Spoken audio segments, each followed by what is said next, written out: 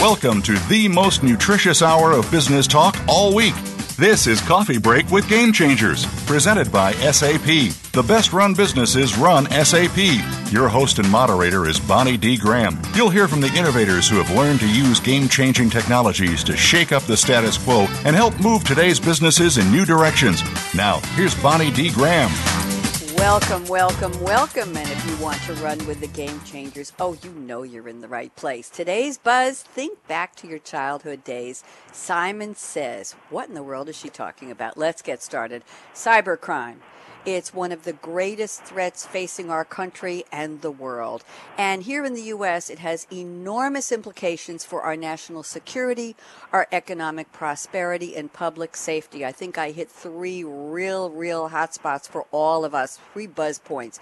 The range of threats and the challenges they present for law enforcement expand just as rapidly as the technology evolves, meaning, are we going to keep up with the bad guys and the bad girls? I don't know. They're tech savvy and we're still trying to catch up. And guess what?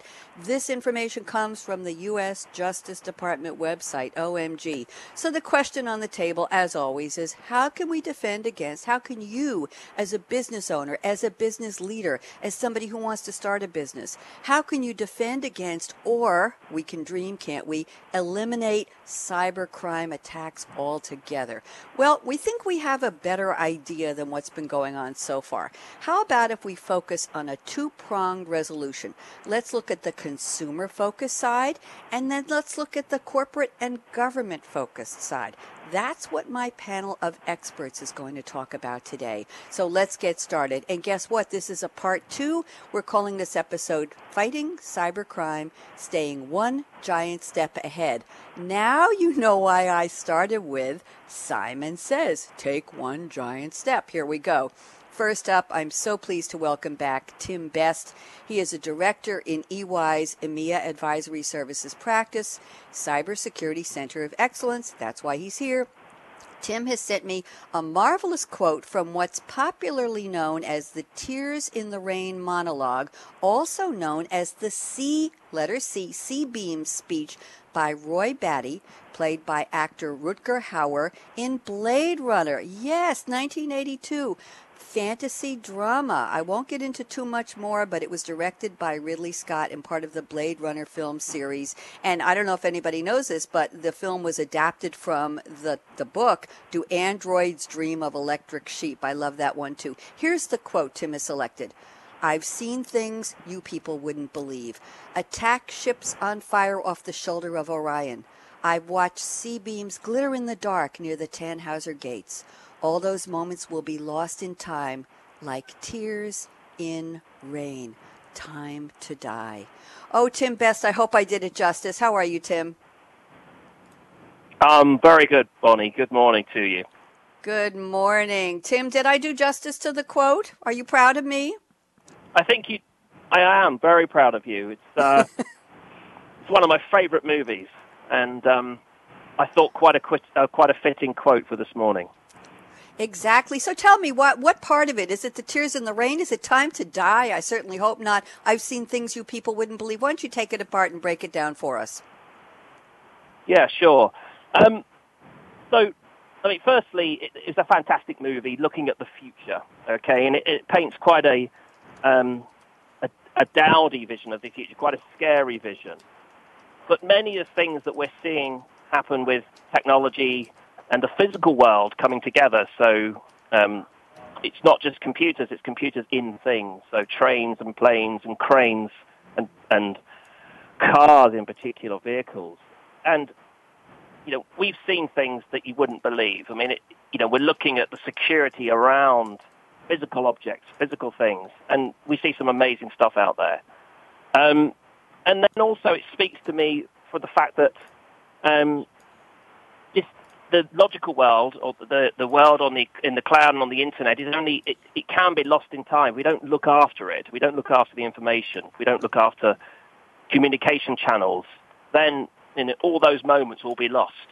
Okay, and the criminals out there, the fraudsters, the bad guys, they're so innovative, so ingenious with the ways of attacking that this is the reference to I've seen things that you wouldn't believe. So, and I wonder if you know, Bonnie, the actor Rutger Hauer, who's sort of this monologue at the end of the movie. This is the sort of Tears in Rain. It's called monologue.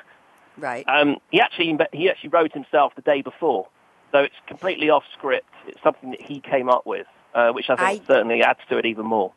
I did know that, and let me read you what I discovered. It says, the final form, altered from the scripted lines and improvised by Rutger Hauer on the evening of the filming, has entered popular culture as perhaps, and I quote, the most moving death soliloquy in cinematic history, and is often quoted as a piece of science fiction writing. Yes, I did my homework, and that was quite an interesting, he made history, basically.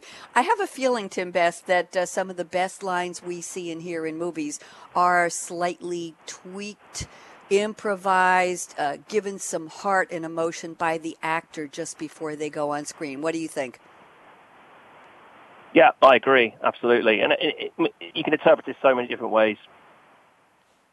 Well, thank you, Tim Best. Great start to our topic, and thank you for introducing me to Tears in Rain. As I mentioned, it's also called The letter C-Beam Speech by Roy Batty. So let's talk to our second panelist. We're also welcoming back Richard McCammon, the CEO at DeLego Software. And Richard is waxing poetic, or classic, should I say. He has brought us a quote from William Shakespeare.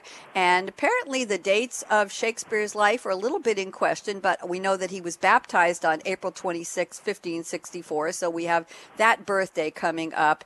And the quote is from The Tempest, Act 1, Scene 2, which is believed to have been written by Shakespeare in 1610 to 1611. And interestingly enough, The Tempest is thought to be the last play that Shakespeare wrote alone. Aha! Maybe he went into collaborative mode after that. So here is the quote, very interesting. Hell is empty, and all the devils are here. Richard McCammon. Ooh, what a dramatic quote. How are you, Richard? I'm doing well today, thanks. Thanks for joining us. Talk to me. I found that a very interesting quote, and I thought it was, quite indicative of the topics we've been talking about, in our last session and even in previous ones that I've had the honor of attending. The whole concept that the fraudsters are taking over. They're becoming more numerous. They're becoming more ubiquitous in a lot of cases. Now we're talking about, rather than the financial services industry that we started with some time ago, talking about healthcare, automotive. It seems like the devils are coming at us. They're coming at us from everywhere. And where are they? Are they all over the world? Are they hiding in basements anymore, Richard? Are they hiding in little cyber cafes? Are they cooking up plots to confound you and me and all the people listening around the world? Where exactly are they? Are they in their own type of hell, or do they think they're in heaven because they are winning in many cases? Where are they? Well, they're everywhere. And unfortunately, what seems to be happening is that they're no longer the typical teenager sitting in the basement that you spoke of.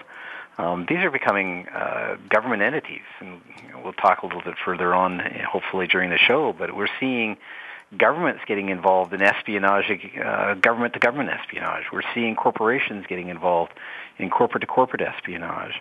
This has moved completely outside of the realm of just hackers. This has become almost professions for people. We've seen evidence of that as the Chinese government goes out and hacks the U.S. government, the Canadian government going after the Brazilian government assets.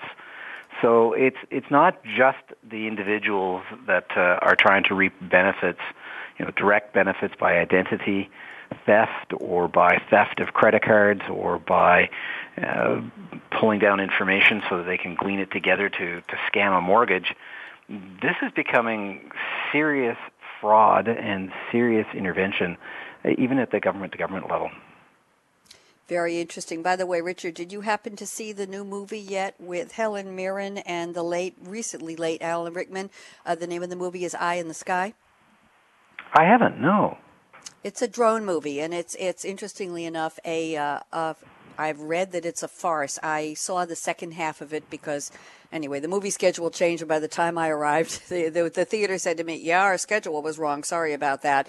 Anyway, very interesting about the decisions that have to be made about drone strikes at various levels of government when an international plan has been hatched and multiple countries are involved in a military and political decision, and they actually have a drone eye on a house in Nairobi, Kenya, where 2 suicide bombers are suiting up, and a British spy, apparently they've been tracking for 4 years, is present in the house, and she's the kill target, and there were children playing outside. I rest my case. Interesting. But the farce is who has to get involved in making the final decision. Is it a mechanical military decision?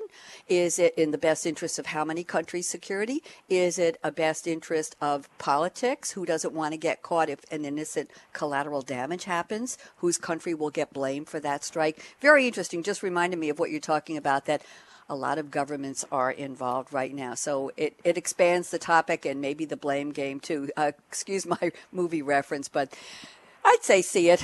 Don't take it too seriously, though. Thank you very much, Richard. And let's welcome our third panelist. End of movie review time. Justin Somaini, welcome back. Justin heads the SAP Global Security Unit in the board area of SAP Products and Innovation. And Justin is taking us in a completely different direction. He is quoting Lily Tomlin. And by the way, this is a wonderful quote, very popular, very appropriate for us today, written by Jane Wagner for Lily's Broadway act. And the quote is simply, sometimes I worry about being a success in a mediocre world. Justin Somaini, how have you been? I've been doing fantastic. I'm glad. Well, how are you feel about being a success in a mediocre world, Justin? Oh, I worry about it every day. I think when we look at, the space of security from a vendor, a practitioner, government, we tend to lend ourselves to baselining what we're doing against our peers. And unfortunately, I think that if we take as a norm that we're all working forward to solve a problem, baselining ourselves on what we do and how we do it against our peers is probably not the best way of going about doing it. So we really need to focus on what is the problem and how do we solve the problem and lead to a great extent in solving that problem, versus kind of howling and pulling the course of norms that the industry is doing or others. So I love the quote. I thought it was a little bit tongue-in-cheek and appropriate for how we see ourselves solving the problems that we face with today. Tell me something, Justin, in the world of cybercrime, whether, as Richard McCammon at DeLego pointed out, the cyber criminals or let me just call it the cyber act perpetrators. Can we broaden it if you don't mind? Do they don't feel they're mediocre. They feel they're cutting edge. They're ahead of the game. They're doing something that hasn't been done before for the good of what? The people or the government or science or global warming or getting rid of criminals or the really bad guys and bad girls. Do you think there's any thought that that the rest of the world is mediocre and they're going to be a success because they're so smart? Any thoughts about their mentality? Yeah, it's hard. There's a lot of different groups within the adversary, whether it's nation states, hacktivists, criminal gangs, or otherwise. I think there's a subcomponent of them that we see in more of the hacktivist area, and absolutely in other areas where we see in the normal physical world, where that belief system of doing the greater good, but maybe going about it a different way, is very much prominent in their motivation. And breaking into a company and defacing a website or stealing data and posting it publicly, whether it's Snowden issues or otherwise. I think there's absolutely a subset of individuals that we face with maliciously that feel that it's a higher calling, if you will. And I think that goes into a lot of what we deal with in a greater sense, which is not just technology, but ideology. And how do we focus on the ideology that can affect us physically as well as cyber? Very well put. That's what I was, in my own convoluted way, caffeine fueled this morning. That's what I was going for. And perhaps, Justin, we need to ask Lily Tomlin to give us permission. I'll let her give you permission to change the quote to, I spend my days and nights thinking about how I can be a success in a mediocre world. How's that? It sounds fantastic, but of course I would never want to usurp the power and genius of Lily Tomlin. So. I know Jane Wagner might come out kicking and screaming, and she might smite you down. So that's just between us, Justin. Nobody else has to know that I said Absolutely. That. I know you'll protect me. Thank you. Great start to our topic. We're going to take a little bit of a sideline here, a little getting to know you segment called "What's in Your Cup" today. Tim Best, I know you're calling from the UK. Why don't you tell us where, if you'd like to divulge that to the world? Oh, it's just us. And what time of day is it? And are you drinking anything interesting right now, or what do you plan for later? Tim Best? Yeah, sure. So when I'm in the UK, although I work in Sweden, so I'm actually on vacation in the UK. And I happen to be in the southeast of England. I'm in Sussex at the moment. And as you know, England is a great nation of tea drinkers. Mm-hmm. It's also drink a lot of coffee as well.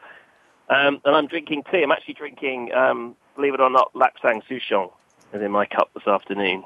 And I find it quite a refreshing, smoky taste. And as I've been on vacation, I've been cycling this morning with my boys. I just got home, had a shower, now having tea and speaking to you guys. So that's what I'm doing.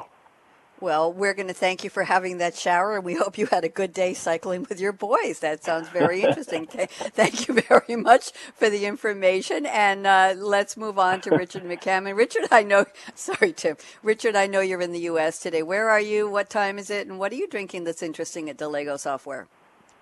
Well, I'm at our home office in Canada, so my London, not the one that would come to most people's minds. And although I've got a glass of water sitting beside me to keep my throat in perfect shape for this show, tonight I think I'll stretch out to a gin and tonic. Now, I've been on a number of these shows, and I think your listeners will probably be thinking that I'm actually an alcoholic. I'm not.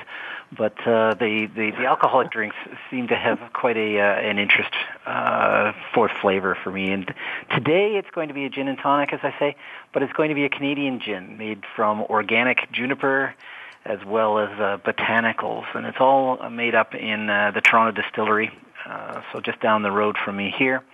And, of course, the only reason I'm breaking into the gin and tonics is we're finally beginning to see a hint of spring outside. And so I have to start building up my quinine resistance for the malaria attack this summer. Oh, I wish you guys had a sense of humor. It would be so much more fun if you did. No, thank you very much, Richard. We would never call you anything you don't want to be called. And Canadian Gin and Tonic sounds wonderful. Thank you very much. I think you could save a picture for me, and I'll fly up and join you in your London. Thank you very much. Justin Somani, where are you today? And what are you drinking that's interesting?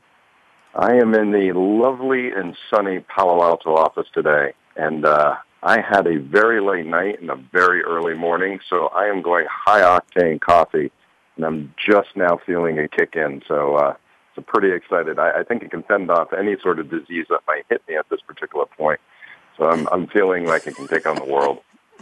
Tell me something, Justin. Is there a name to your high-octane coffee?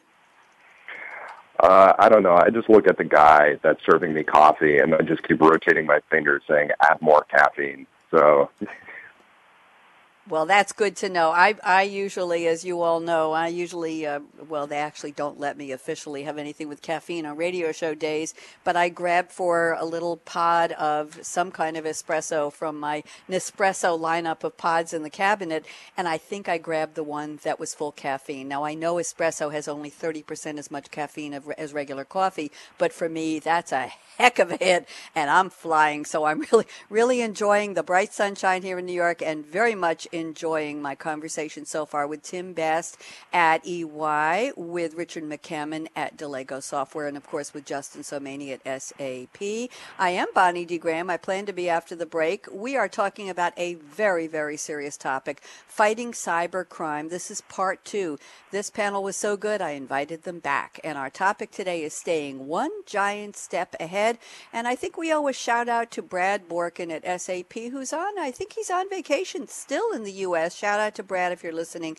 And to Brad helped us with this topic, this version of it. And I think Richard did as well. And a shout out also to Estelle Lagorce at SAP and all the wonderful people at EY and Peggy Gallier at SAP, everybody who helped us put this panel together. And I know a lot of you are listening. Remember, if you're tweeting, join me at hashtag SAPRADIO. Can't make it any more simple than that. We're going to take a quick break, and when we come back, we will dive even deeper, take that proverbial giant step ahead into our topic, fighting cybercrime. So don't even think of touching that mouse, that app, that dial. J.E., my Justin engineer, out.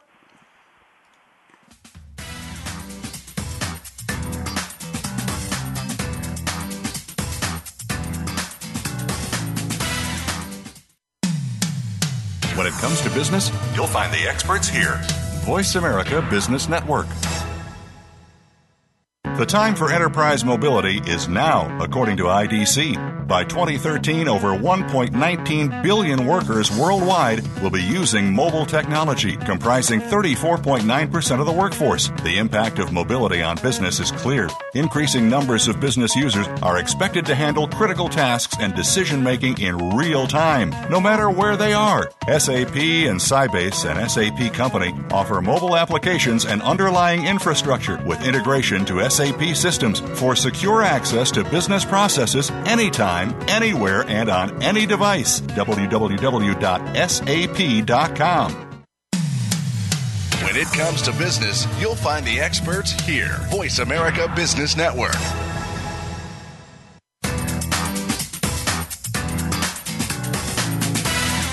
You're enjoying Coffee Break with Game Changers, presented by SAP. You can send an email to bonnie.d.graham@sap.com. And you're invited to tweet your questions and comments during and after the show at Twitter, hashtag SAPRADIO. Now, let's get back to Coffee Break with Game Changers.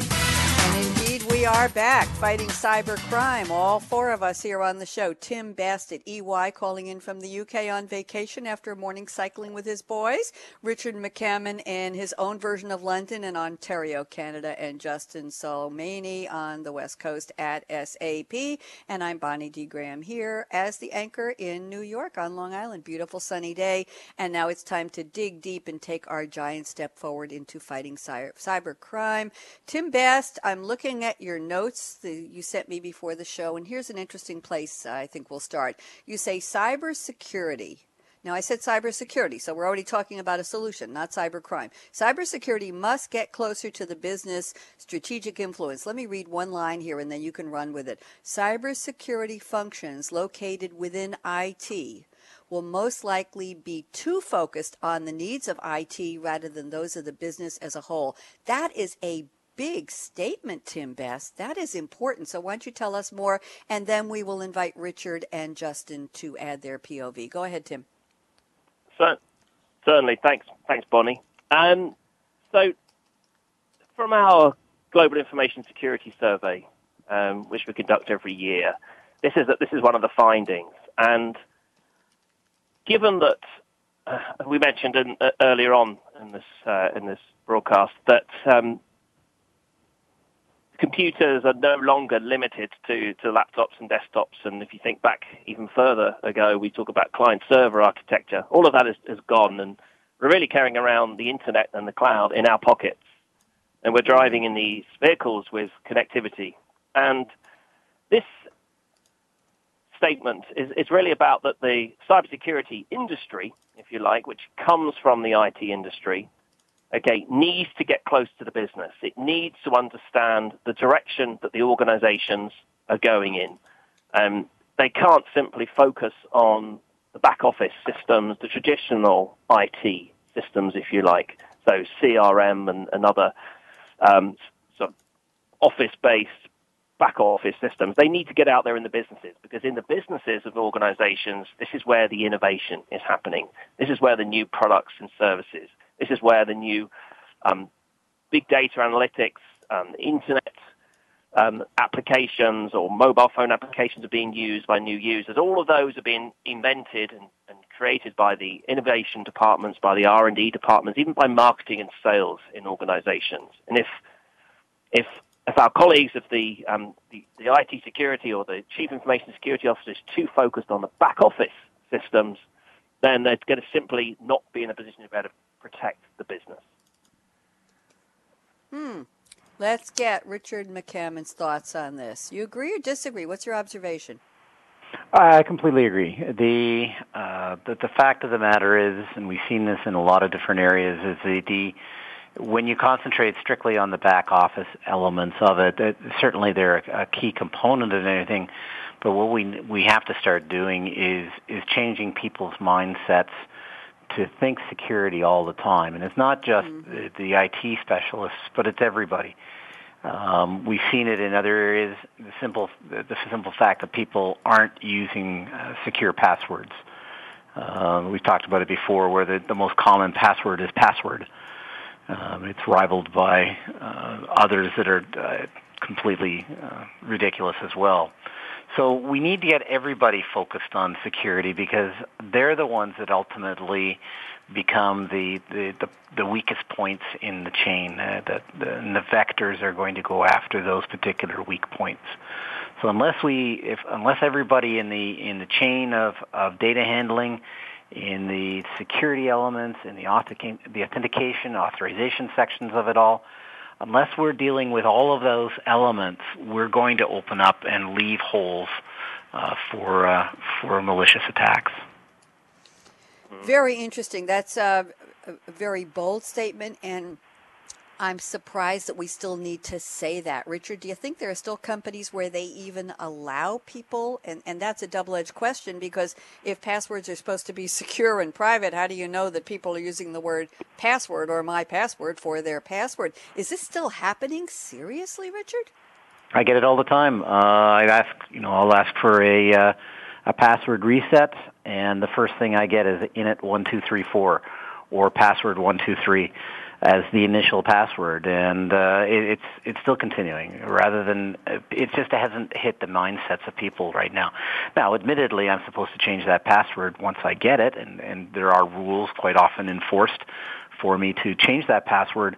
But the fact of the matter is, for that short length of time, anything from hours to days, that password is in effect. Wow. Justin Somaini, have to get your POV on this. We're talking about whether IT is looking in the mirror at itself or in the whole business, and what are companies doing with everyone in terms of everyone's role in cybersecurity today. Justin? Yeah, there's obviously a lot of challenges in order to meet the threats through security. One of the challenges is really how do we change the culture of a company to one that really includes security in it. And the challenge, going back to a bit of the security team itself, but one, really an education on what is a business, what is a go-to-market, what is the sales funnel, what are the various aspects of how the business truly operates versus the technology that is possibly supporting it. That enables the security team to really translate the language of security as well as into the language of the business, as well as identify other areas on how do we manage the business processes versus, again, just the technology subsystems. But we also see quite significant change at this particular point in our industry where we've had a massive influx of security professionals. So there's a bit of education on the basic theories of security that need to be relearned. How do we need to apply security conceptually so that we're getting full coverage to really make sure that we're getting all of the systems and processes and culture change in the company? Because without all of that, we're always going to have those gaps and holes that was previously spoken. And of course, what we're seeing right now, the scale of data, the scale of systems adds yet another complexity. So really leading in new areas of that security theory being applied into deep large data, large-scale systems automation is probably one of the few areas that we see being implemented across the globe, but optimistically, it's actually getting a lot of steam versus the ad hoc and manual processes of old. Thank you very much, Justin. I'm going to circle this back quickly to Tim Best at EY. Tim, any comments on what your colleagues on the panel have shared before I move on to a new topic? Tim? Yeah, I agree with what's been said.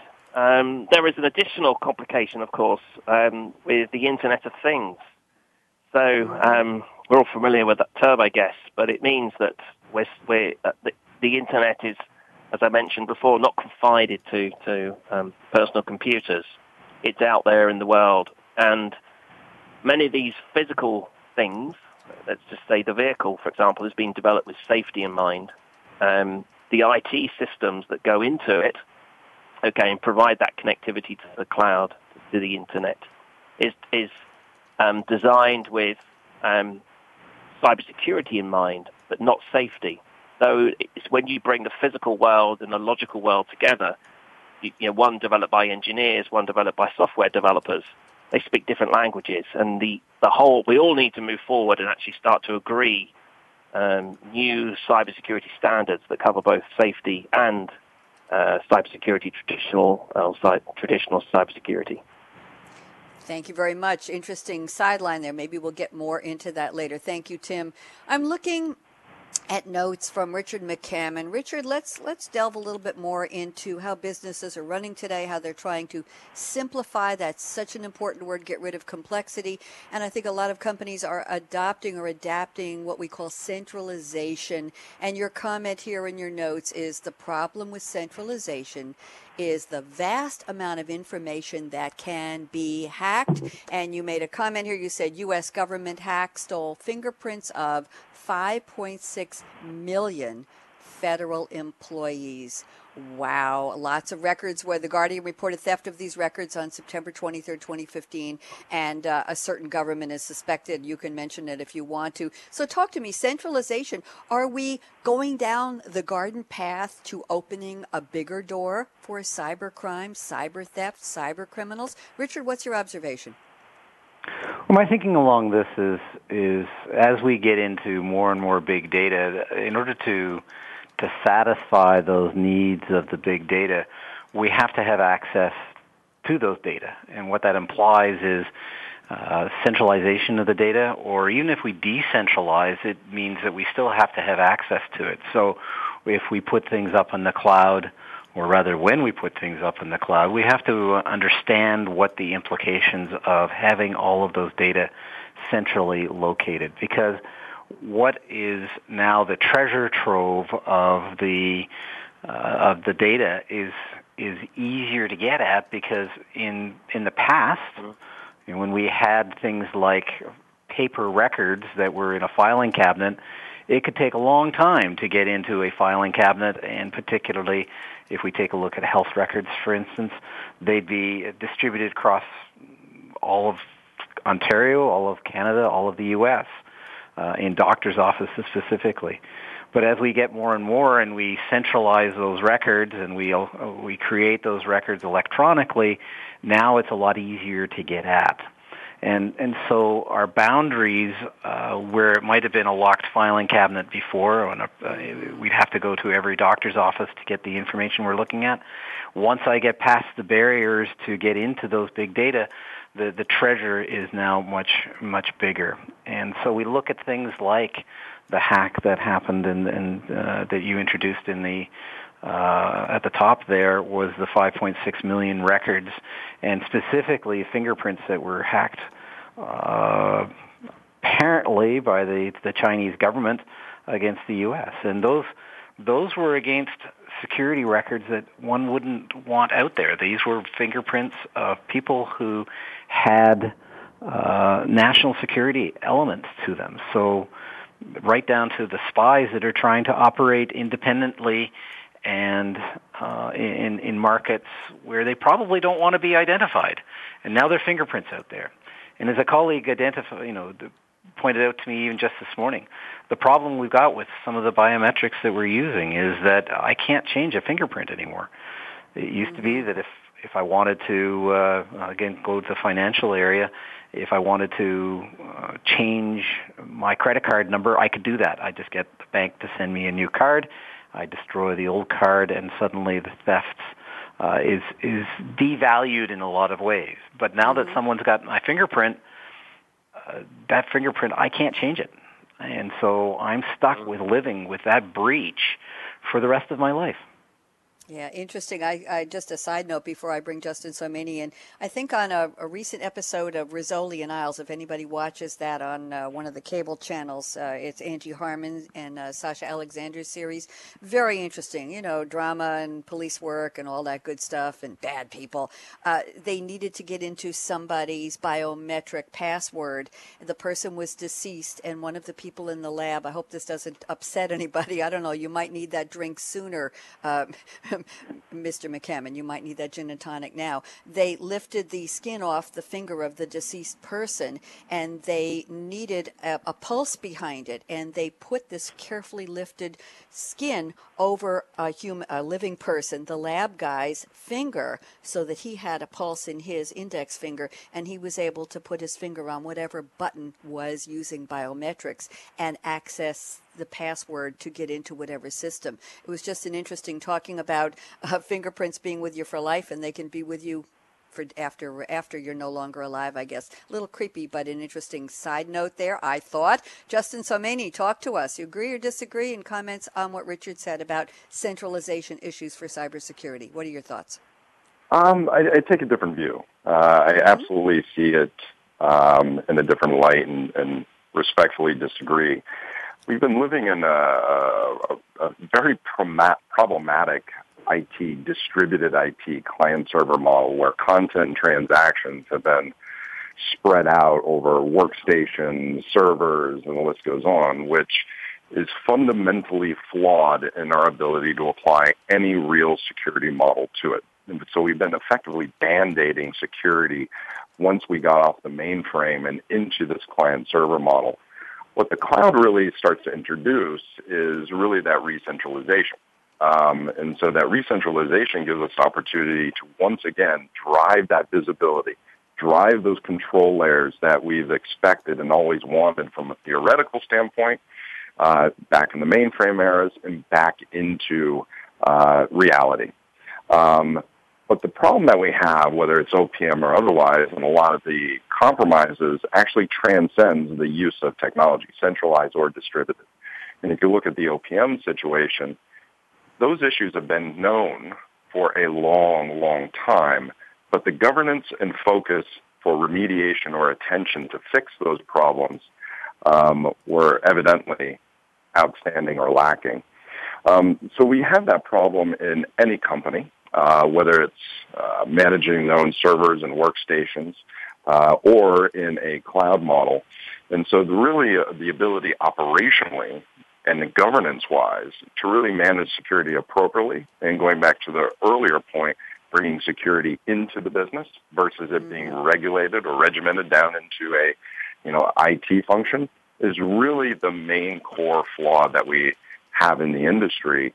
And what I've seen over the past, let's say, 5 years, since the security conversation is more of a public conversation, it's forced the conversation from customer to seller, and having that conversation at a business level, which is forcing companies to go internally, the CEO, the board, et cetera, and say, wait a minute, what are we doing? How are we doing it? And I need visibility and accountability for it versus just pushing it down and saying, I've got other things to deal with. And so I take a different view in regards to what are some of the fundamental issues that we have to deal with. And I see a lot of power and a lot of value in that centralization because I've been living with and dealing with in the industry the problems of that decentralized model. Thank you, Justin. We love this respectful disagreement because that's what makes for a really good and lively conversation. Richard, before I go back to you for a possible rebuttal or challenge back to Justin, if you want, I really would like to get Tim Bast at EY into the conversation. Tim, I'm not asking you to take sides. Just give us your POV. Centralization, is it cybersecurity friendly or not? A good idea, bad idea? With whom do you more agree, or tell me your third party view? I'm going to sit on the fence on this one, I think. I'm going to agree with Richard. That's okay. That's a third-party on. view. That's a third POV. So go ahead. Tell me more. I mean, with regard to the biometrics being stolen or being compromised, and you're stuck with your fingerprint or your voice pattern or your iris pattern or whatever, that's a really good point. I would say multi-factor authentication is perhaps the answer. So not just taking one factor, but taking multiple things. So what's something that you know, something that you have, so maybe a physical device or a card, or something that you are as a biometric, one type of biometric or another. And I guess if one becomes compromised, then we should have the facility to be able to swap in something else. So if my fingerprint is compromised, the system's no longer asking me for a fingerprint, it's asking me for something else instead. Okay, one of the other factors. And multi-factor provides us with that ability to be flexible in approach and overcome the if one particular biometric has been compromised. I also feel as if I can quote Rutger Hauer again and say I've seen things that you wouldn't believe, because when we talk to clients, the conversations on cybersecurity, the conversations generally, the questions that we ask start with, what is it you're trying to protect? And most clients say, well, my business.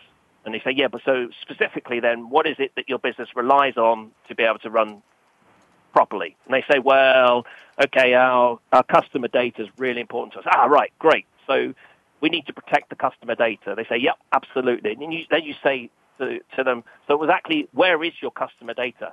And they say, well, it's with a third party, actually. So we've got it hosted by a third party, and they look after it for us. Okay, so great. So where do they store it? I don't know. So, for us, we refer to it as the crown jewels, and understanding where the data in an organization resides. You can then understand the criticality of that data, and then you can put appropriate measures around it. So it all starts with that data, and whether it's centralized or dispersed, I agree with Justin, it doesn't really make any difference. It's understanding what it is you're trying to protect is the important thing. Okay, Richard McCammon, I have to put you back it became a hot seat very quickly. What do you say? We've got one sort of kind of on the fence, maybe not quite. We've got one opposed to centralization being an issue. What do you see, Richard? Any comebacks to either one of your co-panelists? Yeah, I detected in Tim's sitting on the fence. He's actually leaning one direction. But the bottom line, I think, isn't so much the directions that we can, and the controls that we can put in place. I mean, history has indicated that a lot of companies aren't putting those controls in place that we would expect. And I think that's my bigger concern, is that we're putting all of our, as I referred to, all of our treasure, the crown jewels, as Tim mentioned, in one location, and we're putting a lot more of those in that one location. So not only are we putting the diamonds, but we're putting the rubies and the sapphires there as well. And so when somebody does get through, they're getting a lot more of the treasure than we would have expected. And unfortunately, in the sense that I do agree with Justin in that we can put better controls in when we do have the centralization. The fact of the matter is we're not. If you go out and take a look at the breaches that have been happening in the financial area, you take a look at some of the statistics that are out there about the audits that are happening in the healthcare industry. The healthcare industry being so far behind anything else in the marketplace, utilities and financials, they score very, very low on the security aspects. The problem I've got by centralizing isn't the fact that we can put better controls in place. I completely agree we can. The fact of the matter is we're not. Justin, thoughts on that before I move into another topic? Love to hear your POV on what Richard just shared. Yeah, I think we're speaking of the same thing. There's a very big difference between our opportunity for better security through centralization or centralization of content, but do we actually act upon it, which is a very different topic and quite honestly is the topic and problem.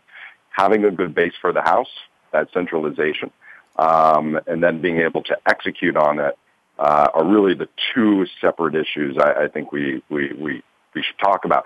Having said that, I mean, the reality, and there's a lot of issues here with healthcare and financials. Financials historically has really invested a lot more in the security problem than maybe other verticals, such as healthcare, which really lends itself, whether it's on-premise. The problem with security teams is that they're not managing one application. They're managing thousands of them.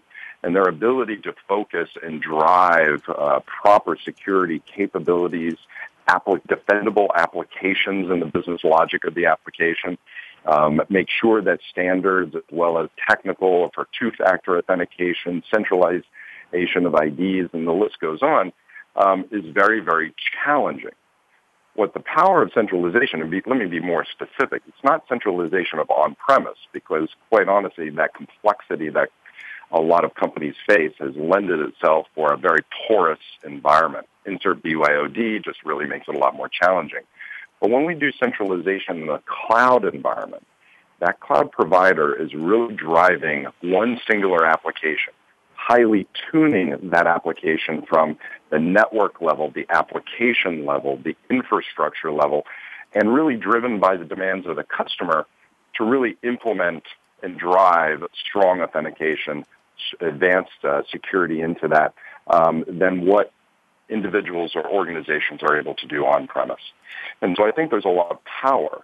The real question is, do people really execute or take advantage of that power of centralization to really advance their security, or at least get it back to what it used to be, to really fend off these advanced attacks that we're seeing?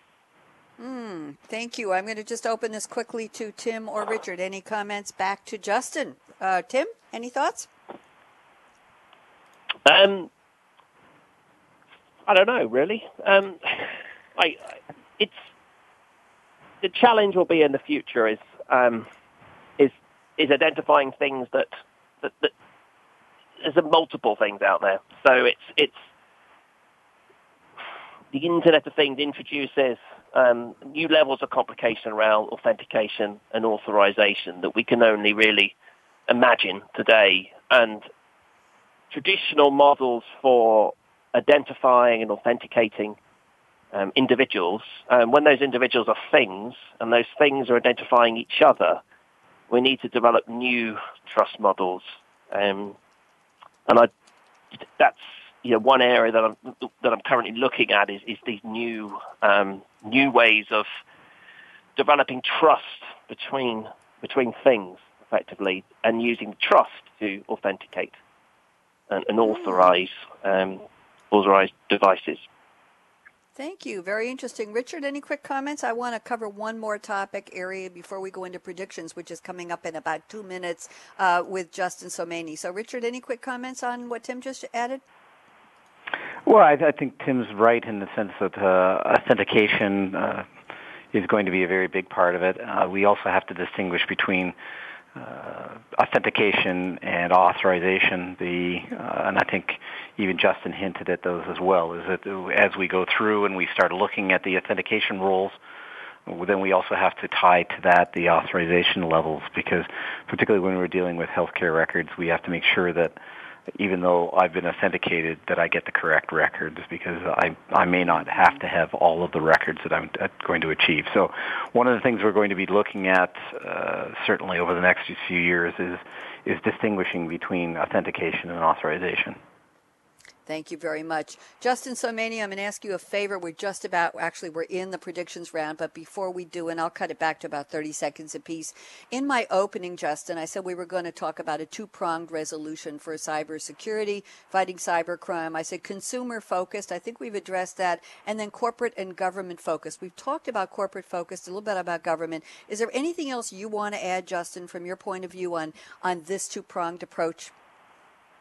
Yeah, I think from a government standpoint, a lot of work needs to be done, and we've started to see that work out of the U.S. and China with norms on cyber warfare. We're also seeing that on a privacy front as the GDPR starts becoming a law in the EU in 2018. We're seeing advancements, but there's so much more, and there's a lot of countries that have technology that can enable an attack platform for any country around the globe or any organization around the globe, not necessarily a nation state, that aren't participating.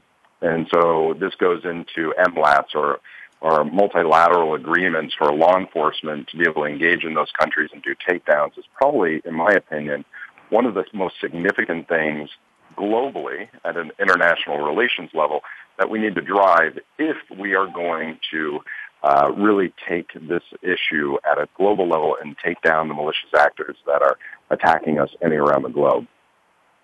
Thank you very much. You know what, Justin, if you don't mind, I'm going to consider that your prediction. Are you comfortable with that? Well, my prediction is that until we do that, we will continue to have a significant problem. Absolutely. You know what I'm going to predict? I'm going to predict, before I quickly get to Tim and to Richard for their predictions, I'm going to predict we have a lot more to talk about, and I'm going to predict that right after this show, I'm going to send the three of you an invitation to come back for part 3. I think we've got a good cadence going here. The three of you are really good together in terms of everybody not saying, I agree, for the entire conversation, and it makes it very provocative. Would you all be, I'm going to make you commit right now. Richard, Tim, Justin, would everybody be willing to come back for part 3? In maybe May or June? Everybody say yes? Yeah, count me in. Okay. Absolutely. One caveat, I think we should do it in the afternoon to enable a little bit of drinking that I keep hearing everybody else do. So that this is our regular spot. This is our regular spot. You're just going to have to start drinking a little bit earlier. I think that was Justin. Tim Best, drink up. We'll get you a long straw. Tim Best, please, predictions. I can give you 1 minute. Anything left on the table for you to predict? I know we've been looking a lot into the future on our topic already, but what do you predict for next time? What will we be talking about next time? Tim Best. I think we're going to see a continuation of cybersecurity and safety standards developing jointly. So previously, we have separate standards for cybersecurity and with separate standards for the safety of things, vehicles, for example. And I think we're going to start to see standards coming together to address the both safety and confidentiality, integrity, and availability of data associated with the Internet of Things. That's going to be my prediction for the show today, Bonnie. Thank you very much. I like it brief and to the point. I didn't even have to say 60 seconds. I don't think I said that. Richard McCammon, what do you predict?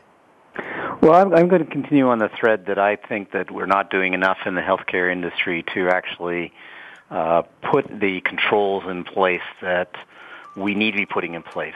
So as a result, what we're ending up with is security elements that are less than they should be. So my prediction in the next 2 years even is that we're going to see a lot more breaches in the healthcare industry, and it will probably eclipse it from the financial areas, financial and utility sections, because we're not putting enough emphasis on there. And unfortunately, until the breaches start happening, I don't think we'll get the wake-up call at the executive level for things to actually begin to happen. Well, it's time for us to make them wake up. It absolutely is. Justin Somani, I can give you 30 seconds if you want to have one quick wrap-up prediction, a real one. Anything else you want to say, Justin? I predict that we are going to constantly have this problem, and I can't wait to work with the individuals around the globe to face it. Wonderful. Good thoughts. Thank you so much.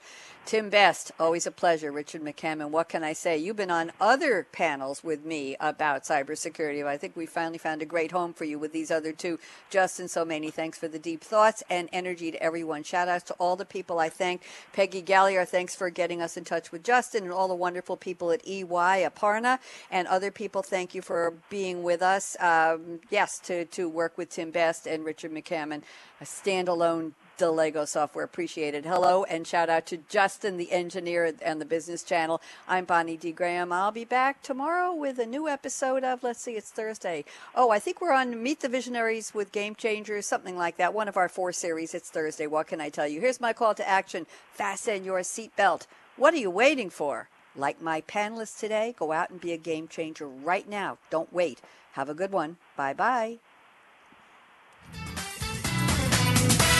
Thanks again for tuning in to Coffee Break with Game Changers, presented by SAP. The best run businesses run SAP. To keep the coffee break conversation going, tweet your questions and comments to Twitter, #SAPRADIO.